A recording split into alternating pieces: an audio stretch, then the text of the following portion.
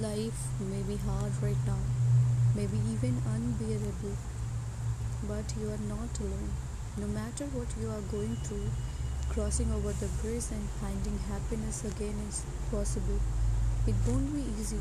No one says it will be. You will probably even experience failures and feel close to giving up. But keep trying. You are strong.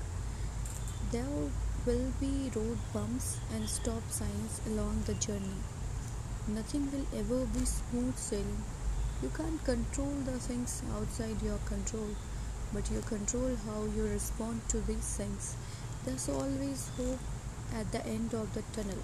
The pain you are feeling now will eventually fade and you will grow from the experience.